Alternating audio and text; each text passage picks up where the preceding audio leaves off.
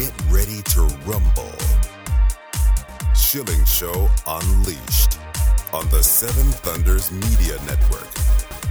Former city councilor, husband, father, and community watchdog. Your host, Rob Schilling.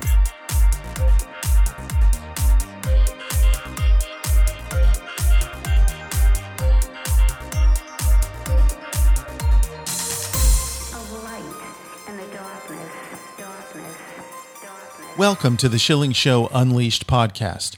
Remember, your direct support makes our show possible, and you can directly support this podcast by visiting shillingshow.com and then clicking on the Patreon banner at the top of the page to make a monthly contribution. We appreciate your support. The Schilling Show Unleashed podcast welcomes Lloyd Richardson, a Reagan-era diplomat, a China and CCP expert, a global attorney, amongst many other things, and today's topic is truth and lies about the Chinese Communist Party. Lloyd Richardson, thank you for joining us today on the Schilling Show Unleashed. Yes, Rob, happy to be here. Tell us a little bit about your own experience in covering China, because you have quite a long history. Well, sad to say, Rob, I've actually been in the China field since 1972. I did my undergraduate work in Asian history and Chinese, and 1980s, I was in the Foreign Service during Reagan's presidency, where I worked on Taiwan arms sales and was at the Secretary's policy planning staff for a year. I will say that by that point in time, it was pretty clear that what the Chinese were up to by the end of the 1980s, stealing U.S. intellectual property as fast as they could.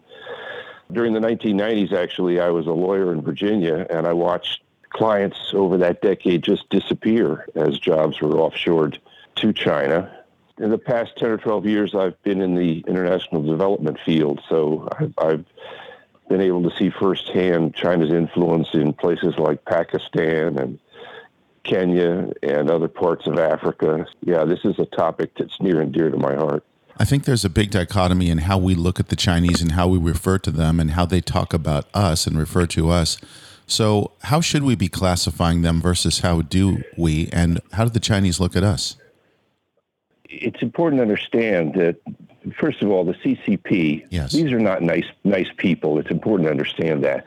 In the first 25 years they were in power in China, they were responsible for the deaths of 80 million of their own people. So there isn't much that they will stop at, I guess. This tradition really goes back to the 1950s when they started the non-aligned movement in an attempt to counter Western influence around the globe. I think the thing that I find a little, I guess, most disturbing is that in 2018, Xi Jinping actually declared a new 30-year war against the United States. And for some reason, that seems to have been pretty well lost in the press. And the way the Chinese do war, they understand that, at least until, you could say that currently they are starting to come into parity in a military and strategic sense with the United States in some, at least in some aspects. But they engage in what they call unrestricted warfare. This is a concept that they brought to light first in 1999. Greg Copley, who's a fellow who writes in Washington, has written about this. He uses the term total war. Whether you call it unrestricted or total war, the whole point is this isn't just kinetic military confrontation. It's an attack on the U.S. and the rest of the West that goes to our economy, our culture, our society. The Chinese try to avoid military confrontation because they know or they believe they can win the war with us through other means, such as these attacks on our economy and society. So as we look at this, I think it's also important to point out, you mentioned that the Chinese Communist Party and the leadership is not, they are not nice people. They don't share values with us. And what I've heard is they have really no value for the lives of their own citizens, unlike the United States of America, where we try to protect U.S. citizens. Is that a correct evaluation? Oh, I think so. From the CCP's point of view, remember their modern economy, which they've developed since the 1980s, is really very narrow, focused along the coast in places like Shenzhen and Shanghai. So maybe 300 to 500 million people at best of Chinese citizens are engaged in that economy. But people forget that there's another billion people sitting in the countryside whose lives really haven't changed in 100 years. So there's this constant pressure. I think of the CCP as rather like a shark. If they don't keep moving, they die. So they have to constantly deal with repression on the home front to ensure that they have the latitude to deal with those of us, such as the United States, whom they perceive as being their global enemies. Speaking of global, I'd love to talk about the global influence of the CCP because this reaches far beyond the borders of China. Let's first start with Africa, and what is the influence and how are they doing this? I actually lived in Kenya for 2011 and 2012, so a little over 10 years ago.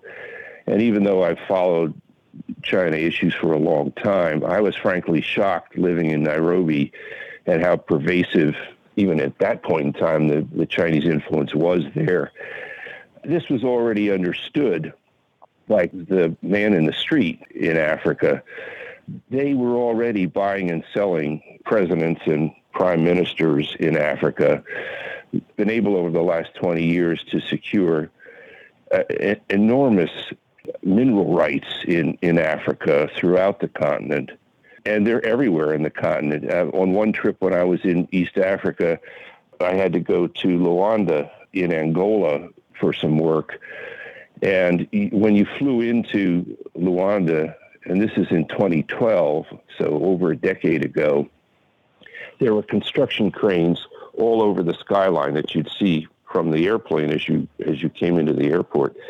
And this was just representative of how deeply involved the Chinese were. I mean, all of the construction for 20 years has been performed in China.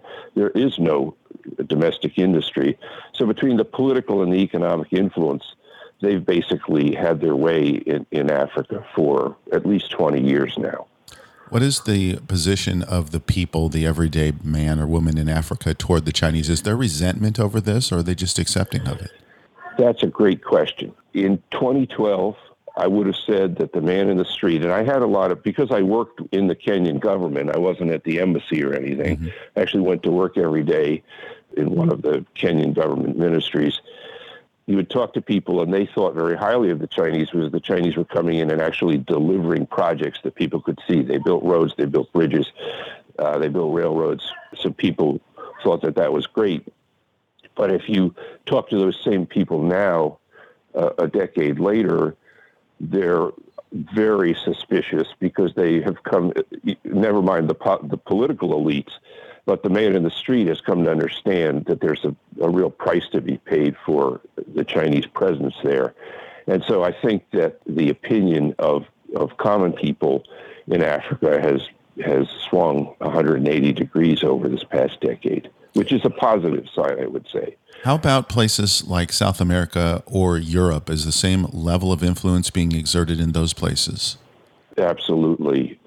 The Chinese are very busy. Most recently, there's been this BRICS meeting, what they call this BRICS meeting, right? Brazil, Russia, India, and China, which is a sort of an economic bloc that the Chinese have organized to try to blunt Western influence around the globe. But they met in South Africa just in the last month. And the goal there is not only to have trade among themselves to insulate themselves from Western influence to some degree, but they're, as you may be aware, are even trying to supplant the U.S. dollar as the globe's reserve currency, which is a very troubling development. This is not just in places like Latin America, Brazil, and others. They're also very busy, of course, in Europe as well, although I'm impressed that slowly we were beginning to see some pushback from Western European governments on that front. And how about the relationship between the Chinese and the Australians? That has been one of at least some hostility, but have they worked together in recent years? I have not followed that as closely as I perhaps might have, Rob, but certainly the Australians for a time, I think under the current government, they're doing a little better, but for a number of years, it was clear that they were considering, as the Chinese influence in the Pacific expanded for a time there, they thought, the Australians that is, thought that they could benefit from that growing economic influence. And I think perhaps they're learning that that may be a dangerous game to play. And of course, in India, which is the world's largest democracy, over the past decade, the Chinese have moved very aggressively in the Indian Ocean, essentially to encircle India, which has its own blue water navy, but the Chinese have expanded their navy substantially. And now they are the dominant player economically, certainly in Southeast Asia. And they have a relationship with Pakistan, which is also very troubling, because through that they have basically completed the encirclement of India and now have land access from China, from Western China, down to the Indian Ocean through Pakistan. They've been very busy in Southeast Asia. So noticing and acknowledging this hostility and border squabbles and other things, India and China have not gotten along well. So how is it that India could be a part of BRICS along with China? I think that's a legacy. You know, for 100 years, India lived with a socialist government starting really in the late 1900s. There are a lot of people in the political elites there who think that they can cozy up to people like China and Russia and not pay a price for it. But I think the current government, the BJP in India, has been a little more astute. And as you I think alluded to, I mean, they actually had direct military confrontation with China in 2020 on the borders. So I think the current government is a lot smarter. But they still, I think, like to keep some distance from the United States and India. And even though in the since really the early Bush administration, the relationship between India and the United States, I think, is greatly improved. I think there's still a lingering notion in the Indian government that they can somehow have it both ways and in a sense, play both ends against the middle. It sounds, Lloyd Richardson, as if there is somewhat of a turning going on, at least in some of the places that we talked about. And how is this affecting the Chinese, the CCP plans for global dominance? Well, you've seen recently a couple of highlights just over the past 2 months. You note how are things changing. The Pew Research Center, which is not exactly what you'd call a conservative body, released a study that they had done, a poll in late July, showing that Americans now name China as the number one threat to the United States. So the American people are obviously starting to figure this out. 50% now of Americans recognize that China is a problem for us, and the next contender, Russia, is at 17% in that poll. So the people are catching on. And even in our political elites, slowly you're beginning to see awareness. And I think the most positive thing from my perspective would be that this concern about China, it seems to be on both sides of the aisle, at least to some extent, so that both parties are in the Congress are beginning to recognize and support legislation that would curtail some of the worst of Chinese influence, at least in the United States. But obviously we have a long way to go. But recognition of the problem is obviously the first step. The Schilling Show Unleashed podcast. Our guest is Lloyd Richardson. We continue in just a moment. Support this podcast online at shillingshow.com.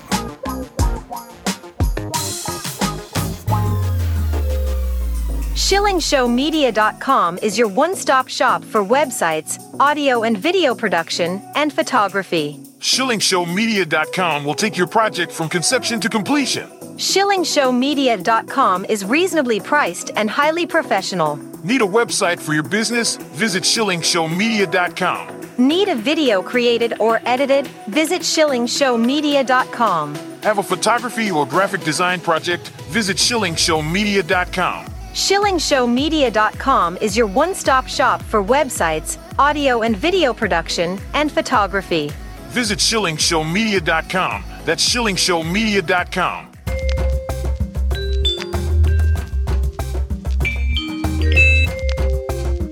Schilling Show Unleashed. Shilling Show Unleashed podcast continues. Lloyd Richardson is with us. We're talking about truth and lies about the Chinese Communist Party and the influence of China worldwide. I want to go to the topic of Chinese aggression because this is manifested in a number of ways, but I first want to talk about military aggression. Have the Chinese, particularly their Navy, become more aggressive in recent years, and if so, in what ways? Well, they clearly have a very focused interest on the South China Sea, and there are both air and naval encounters, shall we say, between U.S. military forces and Chinese forces there. There are, of course, from the Chinese perspective, mineral rights at stake in the South China Sea. The most pernicious part of this is not so much the direct contact between U.S. and Chinese military forces, however, is the fact that the Chinese use their power projection capabilities, especially their Navy, to intimidate and control the behavior of governments in Southeast Asia through this mechanism. Is their Navy presently superior to the United States Navy? Because I keep hearing people discussing that we've fallen behind. I would suspect that the tide is beginning to turn, although, again, there appears to be some awareness of this at DOD, although this administration has not been very aggressive at our own defense spending. So that's a problem. There is recognition in the U.S. government that more needs to be done to ensure at least parity in the naval front. When we talk about Chinese aggression, there's certainly been multiple and ongoing threats towards Taiwan. A lot of discussion, particularly amongst Republican candidates, about how they would handle this if they had been elected president or will be elected president. So how seriously should we take these threats towards Taiwan, and what should the United States position be? So you have to go back a little bit. When Nixon and Kissinger turned to China in the early 70s, they did it because they hoped to use China as a foil to Soviet power. And I think as far as it went, that was a successful diplomatic tactic at the time. But I think they didn't foresee that under administrations like Carter, as early as the late 70s, the United States de-recognized the Republic of China and recognized the CCP as the legitimate government of China, opening the door, of course, to China's ability to participate in the United Nations system and influence and through their own policy, but also to isolate Taiwan. But the Taiwan Relations Act was passed immediately after recognition in 1970. The recognition occurred in 1978. And the Republican-controlled Congress at the time passed the Taiwan Relations Act.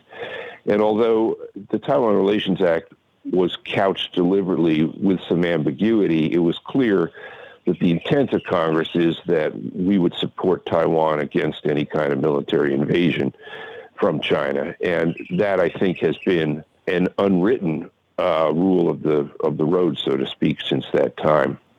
What I think concerns me most about the situation in Taiwan currently is, as you noted, we have elections coming in 2024. The current incumbent in the White House, whatever one may think of that, is clearly not an antagonist of the Chinese Communist Party, and perhaps is in the CCP's pocket. We don't have all the facts on that just yet.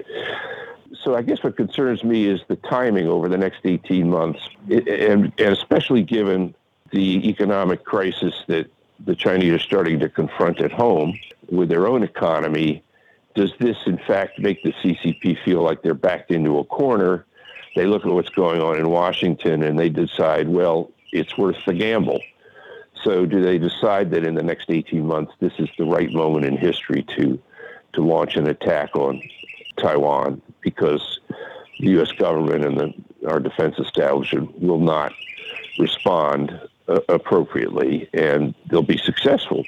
Certainly in the last couple of years, the CCP has totally shut down any even hint at democracy in Hong Kong. So if you live in Taiwan, you have to be very concerned about the current situation. Lloyd, in addition to military aggression, there's a lot of economic aggression going on, Chinese Communist Party toward the United States, but other nations as well. Yet it's not quite as visible to the average person. So what's going on behind the scenes economically? Well, one of the things that we have generally failed to recognize in the past decades is that we have run this enormous trade deficit with China, certainly since the 90s and even back into the 1980s. And I think what people don't recognize is that all of those dollars that the Chinese earn from the imbalance in the trade, they turn right around and use to buy influence in places like Africa, Latin America, all these places that we've mentioned, Southeast Asia. In effect, the United States is funding China's global aggression against us, which to me is just not a great strategy. Do we have alternatives? In other words, are there other places where we could obtain these goods, particularly things that we're critically reliant upon? Well, we created this situation. I mean, initially, I think it was just greed on the part of some of our business community in the 80s and particularly the 90s. But I think what happened, and the tipping point, I think, came in the 1990s, where so many companies had started to outsource manufacturing to China and gain the competitive advantage, the cost advantage of doing that, that basically our entire industry across most sectors was forced to do that. If you look at so many areas of our consumer goods now, it's all, stamped made in China, right? Mm-hmm. And it's across the board. But we created this situation, and clearly there are alternatives. No one company can work against that just by itself and deal with the higher costs. I think there's going to have to be a transition period, and this is where Congress really needs to take action. The very first step, as Trump did, you have to impose these import tariffs on China to try to get some semblance of balance back into that relationship. But I think it needs to go much further than that. I think there need to be things like changes in the tax law that encourage U.S. companies to source those supply lines to Southeast Asia, to India. Of course, India, has gained a much larger share over the past decade, but there's certainly more that could be done. Or Central America. We don't even have to go that far afield. Why not source in Mexico? Our immediate neighbor. Never mind Africa, where textiles, there are all these programs that have existed for decades attempting to encourage textiles, for example, to be manufactured and giving them access to the U.S. market. Well, what's happened in Africa, though, is the Chinese have come in basically and bought out those manufacturing rights, and through cutouts, if you'll pardon the pun in the textile field, they're basically getting the benefit of those quotas that have been assigned and are supposed to help poor economies in Africa, and the Chinese are taking advantage of them. So we have to be a little bit smart about this. How about the issue and the problem of the Chinese acquiring property, particularly farmland, but other property, sensitive locations in the United States of America? Is that a congressional issue, and could that be addressed via legislation? It can, and actually, it's all one of the more encouraging signs to me is state legislatures who have gotten tired of waiting around for the Congress to move on this have started to ban purchases of agricultural land in the United States within their own states.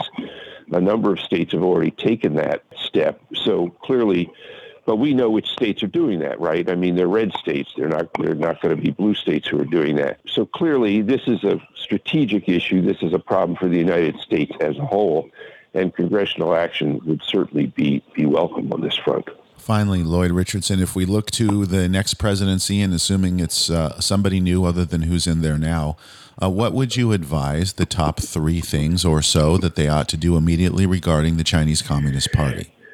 Remembering that they are engaged in a total war against us, which they have openly declared since 2018.